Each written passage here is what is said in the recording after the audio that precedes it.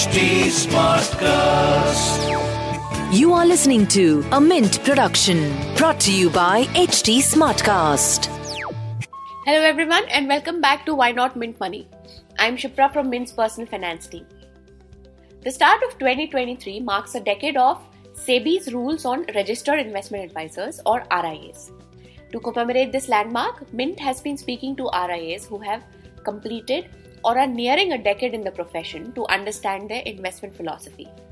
For today's episode, founders of Peak Alpha Investment Services, Priya Sundar and Shyam Sundar have joined me. Hi, welcome to Why Not Mint Money, a personal finance podcast where we help you understand basic money concepts and share strategies for you to build your wealth. So let's get started on your money journey. Hi Priya, hello Shyam, welcome to Why Not Mint Money. Hi Shipra. Thank you, Shipra. Pleasure Happy to be New Year here. to you Thank both. you for inviting us. Happy New Year to you. Yeah, wish you the Shipra. same. Hope you and Mint have a wonderful year. Yes, definitely. I wonder if there's an expiration date to this though. When do people stop wishing that? I think we can continue for the entire January and then I think we'll stop. Because I think when you start writing 2022 rather than 2023, when you're writing the dates, I think that's the point when you're home and dry. Okay. Right. All right. So let's start with the conversation around your journey of being an RIA. So when did you register as an RIA and what was your career like before that? So we got registered as RIAs, in February 2017. So it's been a few years now since we've had the RIA license. So Shyam and I have had interesting careers before we started our company, Peak Alpha Investments, which we started in 2005. So Shyam and I both have got our education abroad. I graduated from Northwestern University with a master's. Shyam got his MBA from the Wharton Business School at the University of Pennsylvania. So we both worked for several years with other companies. Shyam was with a management consultant with Accenture and I was working with a law firm. We moved back to India in 2003 and we worked for different organizations here for a few years. Shyam did, and I continued to work with the same organization. And then we both quit our jobs in 2005 and we started Peak Alpha. So it's been like about 18 years now, coming up to 18 years since we started the company. But clearly from very, very different backgrounds into something that we were quite unfamiliar with.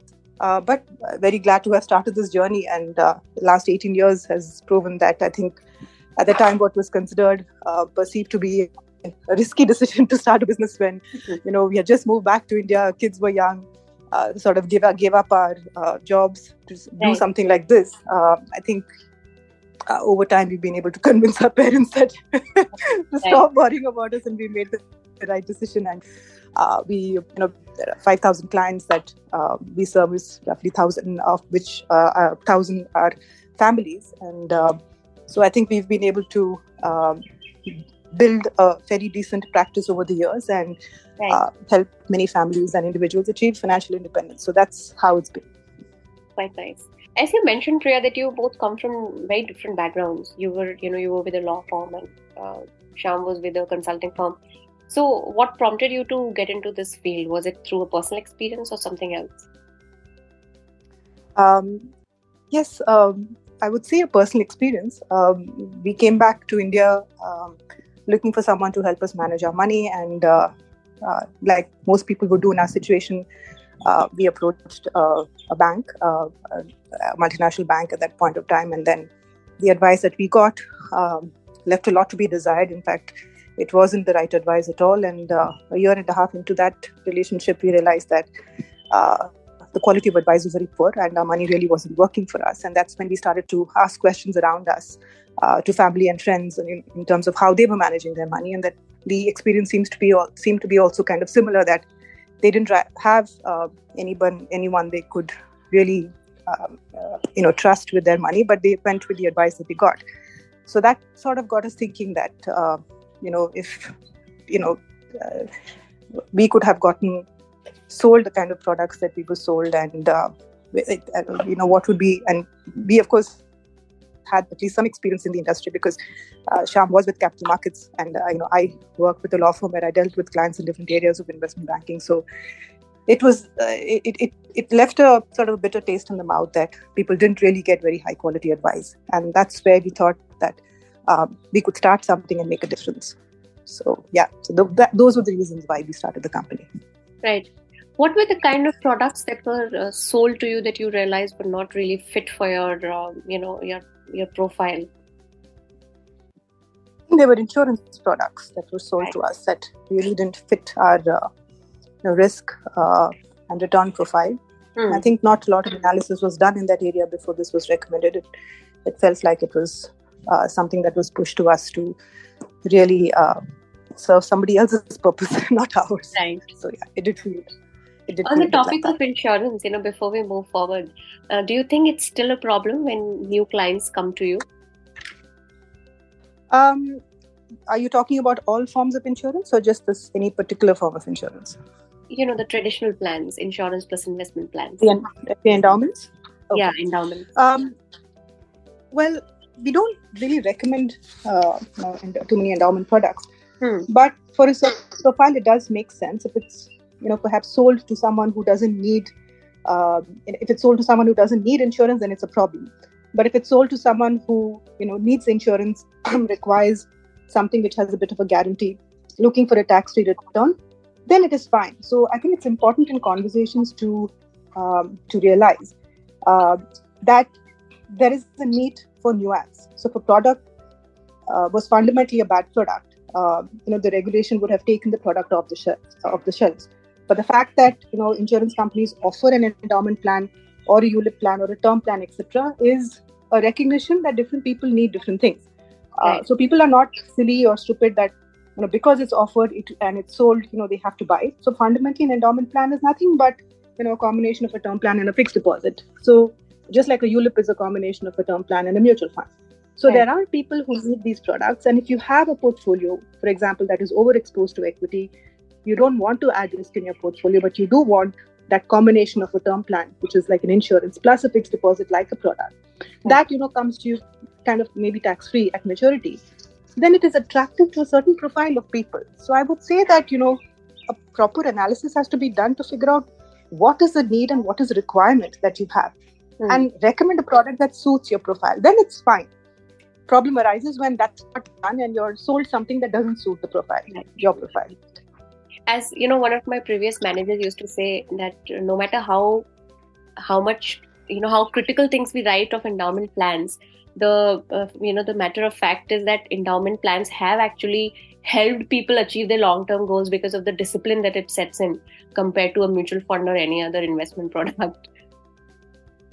Perhaps, people have a longer-term view when it comes to insurance, and they tend not to discontinue it. So that's certainly a fact. So like I said, there are products that are made for different profiles, and if it suits your profile, it's fine. So it can't be called a good or a bad product. Right. That's my perspective.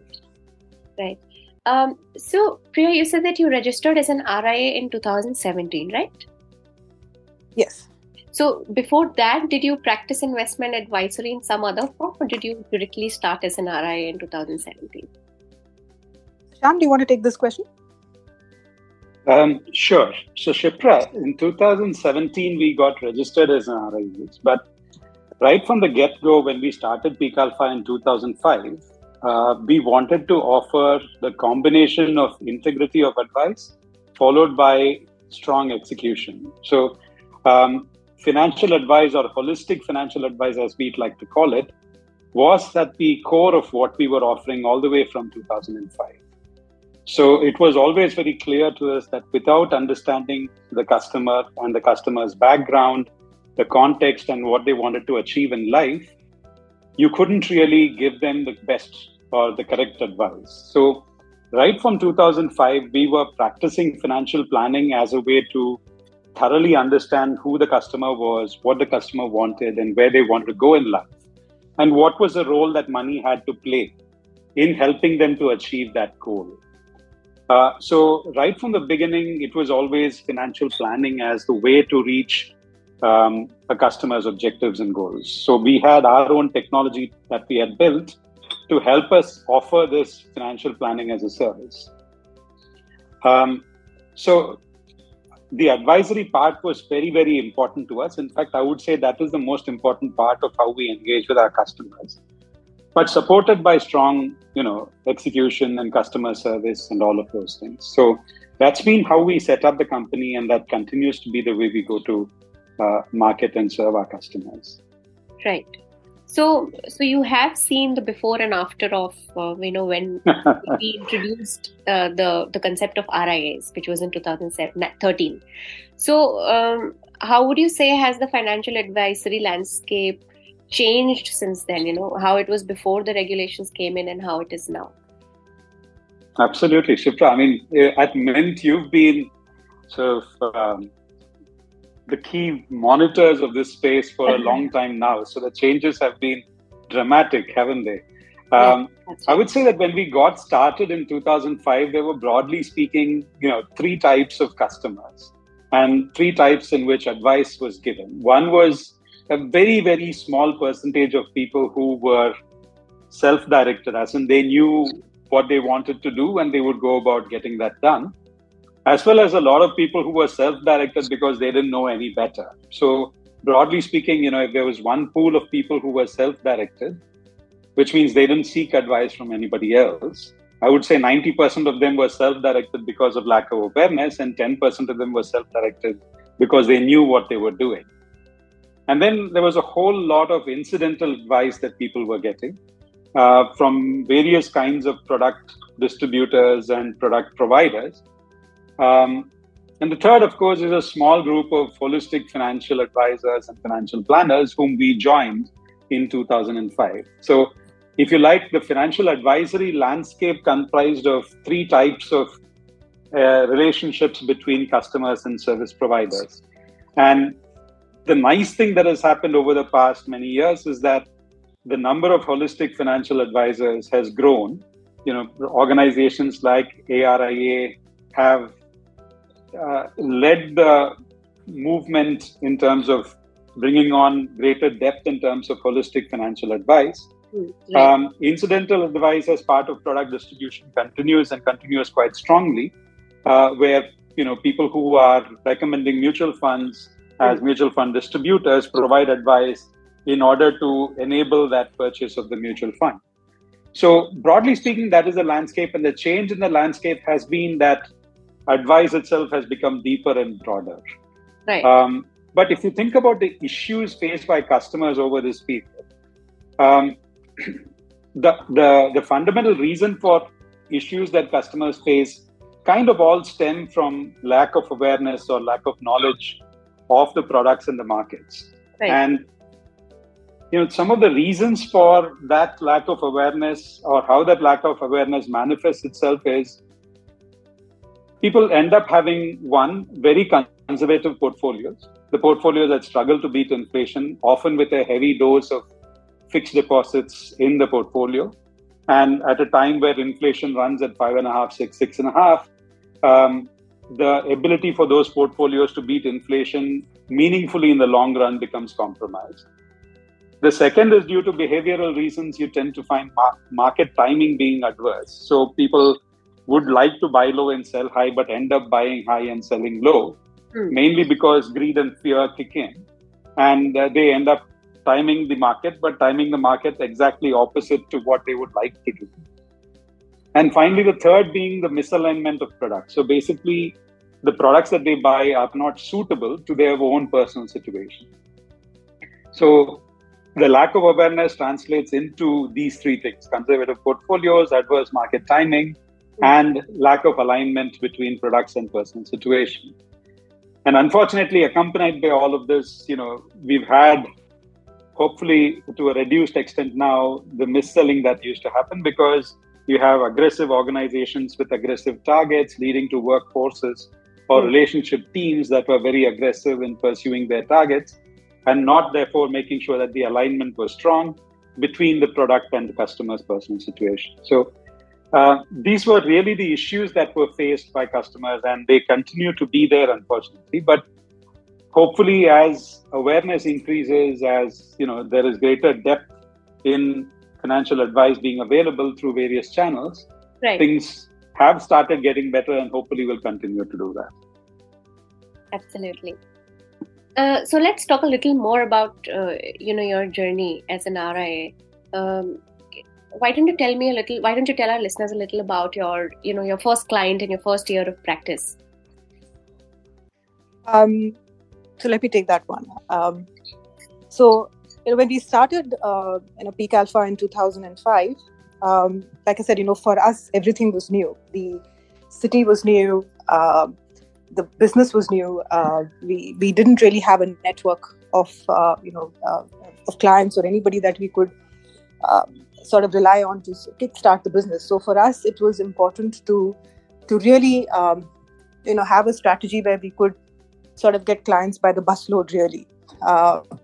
So our main go-to marketing strategy was to conduct investor awareness sessions, or IAPs as they call them today, workshops where we could create awareness around financial products and financial planning.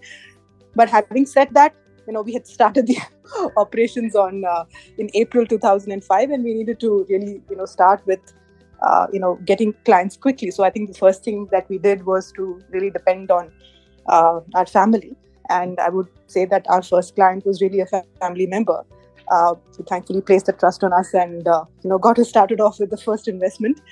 Continues to, of course, be our client.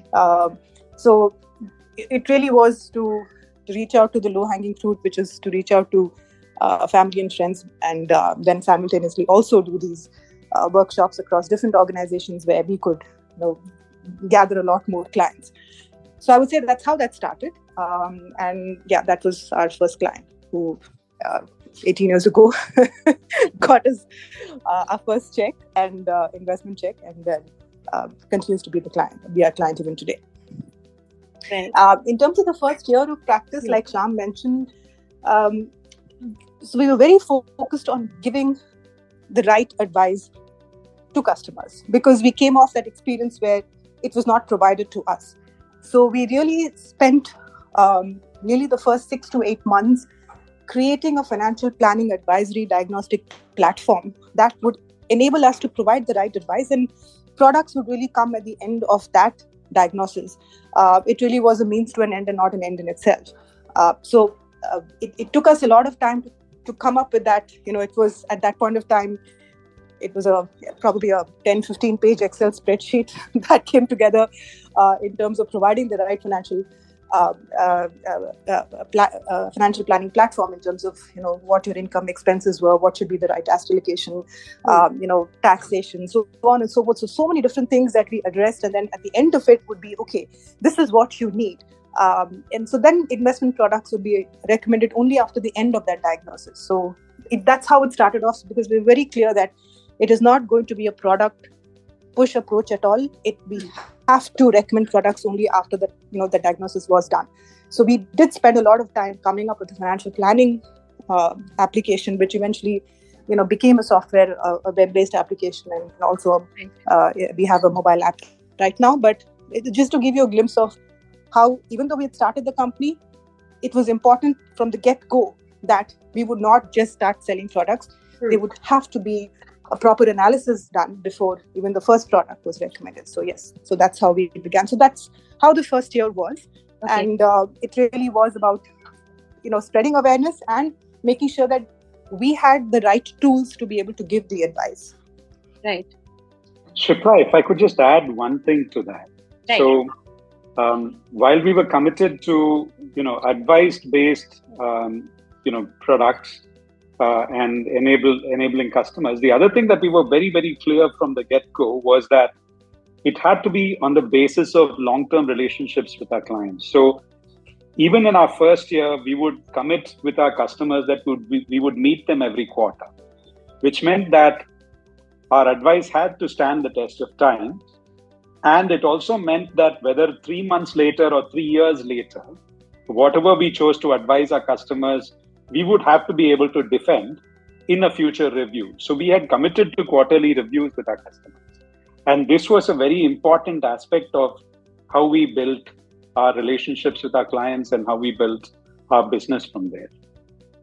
Right. Okay. So let's talk a little about your regrets and some of your proud memories of serving clients. So let's start with the proudest memory that you have of serving a client.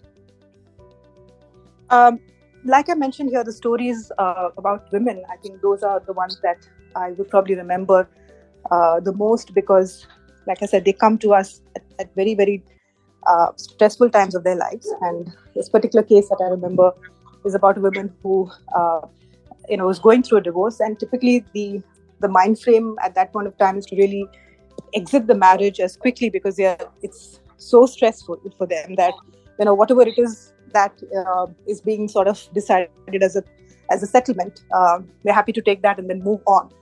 But to help them think through the numbers to figure out whether it's a fair settlement, whether it's the right amount, is it going to stretch you for the rest of your life? Is there equity in what has been settled? All of that is something that they haven't thought through, because all they want to do is get out of that situation, then move on. And so with this particular case, I think a certain amount was being decided in terms of a settlement. And when we ran the numbers through, it was just woefully inadequate. It just wouldn't last her even for the next few years. So we ran the numbers, put out various different scenarios, I think, that she shared with her lawyers and then her husband at that point of time. And then what actually got settled was the numbers made sense, and what got settled was nearly 7 times that original proposed amount. So I think, that situation wouldn't have happened without our intervention, where we said, let it stretch the divorce for, a few months. It's okay. It doesn't have to settle right now. But you get one shot at it, and you better get it right. And so let's make sure that, you get what is rightfully owed to you. And so that, I think, was an outcome that we were very happy with, and so was the client. And it made sure that she was going to be okay for the rest of her life. And, also conversely, there was a situation where we envisaged a certain amount of settlement to happen, but what actually got settled was a much smaller amount for whatever reason. And in that situation also, we managed the portfolio in such a way so that, that deficit of what should have been, given to her, we covered the portfolio performance.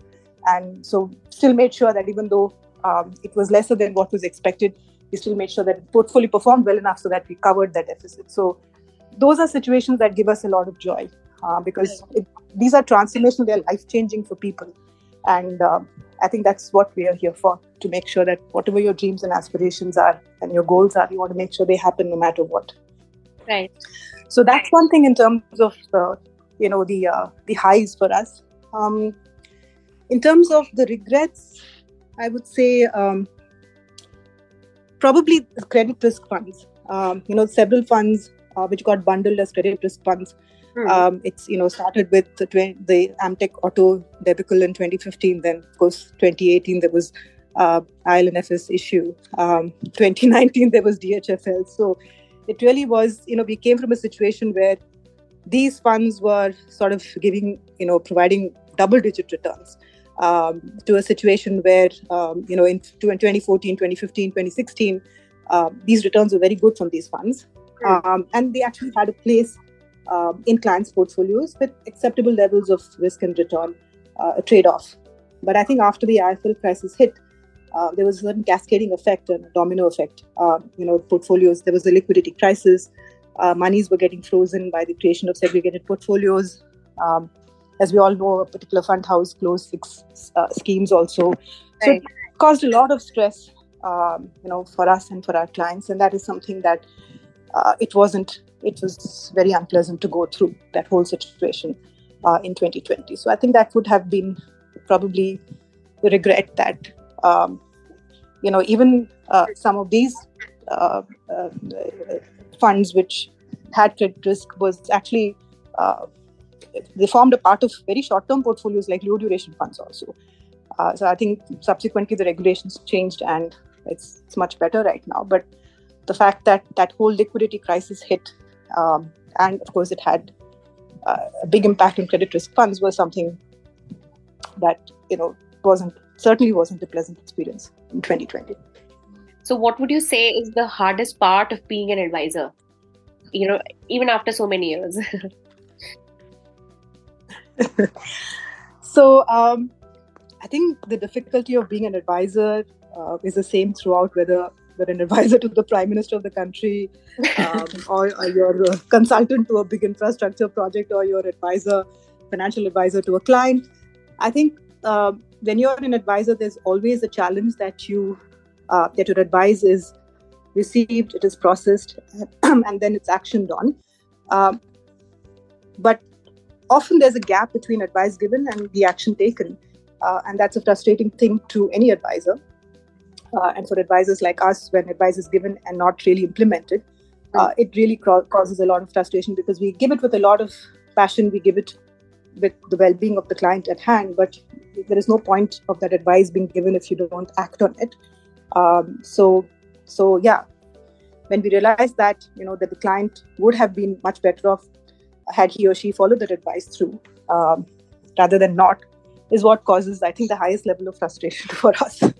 Right. So Priya, I just have one last question to ask, but we've run out of time. We just have 1 minute. Sure. So, okay. Should I send a fresh link, or do you want to maybe record it at your end over WhatsApp or something and then send it to me? Why don't you send us a fresh link? We can just do it and wrap it up. Okay, sure. Give me 2 minutes. I'll just send a fresh link. What would you say is a common financial mistake that investors make? Shyam, you want to take that one?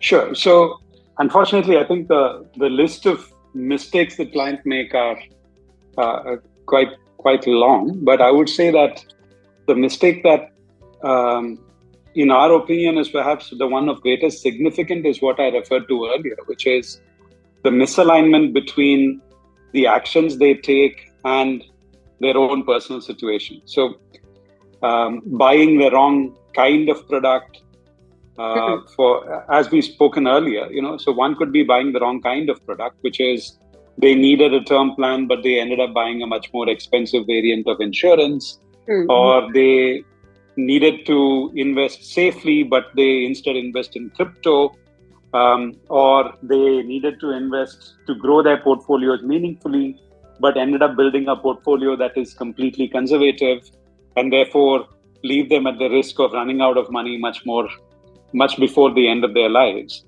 So I think all of these are because they don't have the broader context which someone like us tries to provide, which is, this is where you are now, and the next 30, 40, 50 years of your life, this is what you're likely to go through, and this is where you want to end up. And therefore, all the decisions that you take should be taken keeping that in mind. In the absence of that context of, hey, this is where I am, this is where I need to get to, and this is the road to getting there, people end up making all of the mistakes that I talked about. So to me, usually mistakes are due to lack of awareness or lack of context, right? So either they don't have the awareness about the various products and what is likely to happen in the markets, or they don't have the context in which they are looking to make their decisions, which lead to all the mistakes that I talked about earlier. Right. Do you guys also take your own advice, the advice that you give to your clients? Yes. See, the fundamental principles and the tenets of how to manage your money, such as asset allocation, diversification, making your money work hard for you. All these are things that we do because it's what we've been, doing for our clients, and we certainly apply those principles to our personal finance as well. So once you know the right way of doing things, it's very hard to do it the wrong way, Shipra. So yeah. So absolutely, we take our own advice. There's no two ways about that. Right. What is your current client size and asset under management, so to say? So in terms of the numbers, Shipra, we were, like I said, since inception, we work with about 5,000 customers and help them. We have, like I said, our model of working with customers is using financial planning as a structured way to work. And there we work with more than 1,000 families. And in overall, we manage assets of about 1,350 crores for our customers. So in terms of size, hopefully that gives you a feel for our size. We're a team of about 35 people, including 12 financial advisors that collectively work with and assist and handhold all of these customers in their financial journey. Right. Do you have any succession plan for your business? We spend a lot of our effort and time in training. So, when we look at our teams, typically about 10% of their typical work week is spent in training. And this is a very wide range of training that we give our team. And that really is our succession plan. We are hoping that one day Priya and I can meaningfully step back from the business and have the company purr along just as well as it is today, because our fantastic team is taking care of our clients exactly the same way as they are doing today. So that really is our succession plan. When we set up the company, we didn't want to be a small boutique. We did want to be a company of some size. And that has been one of the greatest joys of our journey as well, to see some very talented young people join the company. And some of them have been with us for more than a decade. And they very much are our leadership team and are looking to join us side by side as we look to take the team forward and the company forward over the next 10 years. Right. Wonderful. Okay, so that brings us to the last question of our chat. A lot has changed in the investment advisory space, especially with the introduction of RIAs. But of course, there is always space for change, more change. So, according to you, what are the any SEBI regulations that need to be changed? I think SEBI has done a wonderful job in the changes that they've brought about already, which have definitely, over the past 10 years, made investing a much better place for clients, such as the introduction of the RIA regulations, which made it more different for someone to call themselves a financial planner.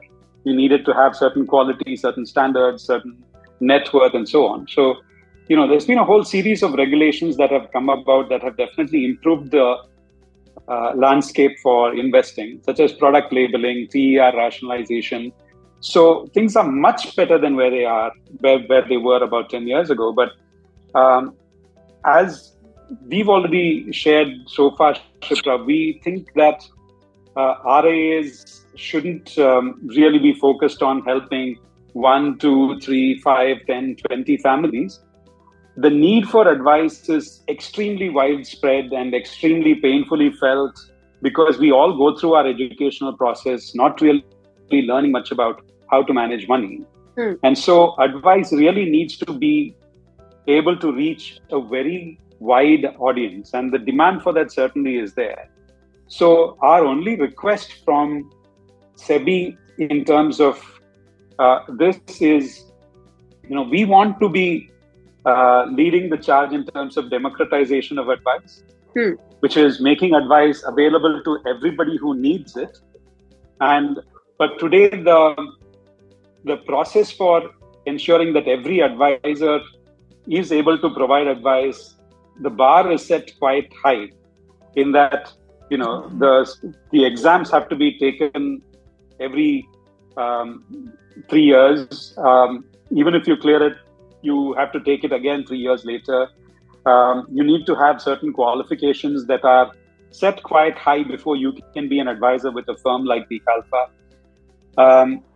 So if we are held accountable as an organization to ensure that advice provided is high quality and strong, and the principal officer stands behind that, one thing that will really help us to go from 10 advisors to 100 advisors to 500 advisors really is to ensure that more and more people can join our industry as advisors and be held accountable to a good standard, but not so high that it proves to be very, very difficult to scale the proposition. So this is our only humble request, which is hold the organization accountable for the quality of advice, but allow us greater flexibility in terms of the employees that we can bring on board as advisors. Because then I can tell you that every RIA organization will do all they can to try and provide their advice to as many people as possible. I think this is one common pain point that all the RIAs we've spoken to for this series have, expressed. Priya, you were saying. I'm very glad to hear that. Yeah, I just had one more point to add.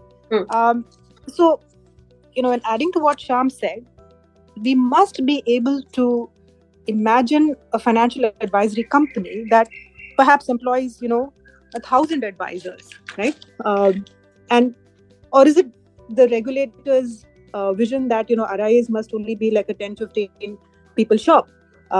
Is there a path that the regulator sees that pan India, a financial advisory and RIA company can be across 30-35 cities? There can be 300 to 500 advisors. That vision to be enacted requires some dilution of the current standards. I also feel like like Shyam said, the process of offering financial advice is a little bit difficult because the commercials don't really stack up. If you look at it, we want to provide good, high quality financial advice to the mass affluent, right? So for someone who's earning maybe let's say a 10 lakh annual income, it becomes very difficult to offer this high quality advice, because if I am to employ a postgraduate who has all of those years of experience, who's passed all these exams and everything, that price point is quite high also. So for me to have a team that is a very high quality team, and there's a certain commercial attributed to that standard of quality of the team, and then to be able to take that very high quality advice, you would need to be able to offer that advice then to HNIs, because then it would make commercial sense. But we want to take it to the mass affluent, to the middle class. So there's a mismatch there in terms of what it costs to offer good quality advice, and what are the benefits, what is the cost benefit of it. So there's a bit of a mismatch there. So like I said, a dilution of some of those standards should enable us to scale and make it more widely available to most people. So right. I think those would be our humble submissions to study. Yeah. Right. Okay, so that brings us to the end of our conversation. Thanks a lot for joining me today, Priya and Shyam. It was really wonderful catching up with you both. Thank you very much. Thank you so much, Shipra. You're most welcome, Shipra. Please, Mint is our favorite newspaper, and please continue doing the outstanding work that you guys do. Yes, thank you. And we wish you a terrific year. Yeah. Thank you. Thank you. Bye. That brings us to the end of today's episode. If you would like to know more about this topic, or make a suggestion of a personal finance topic that you would like us to cover, I can be reached at Twitter under the username of Shipra Singh Saurath and on LinkedIn at Shipra Singh. Thank you for tuning in. See you in the next episode.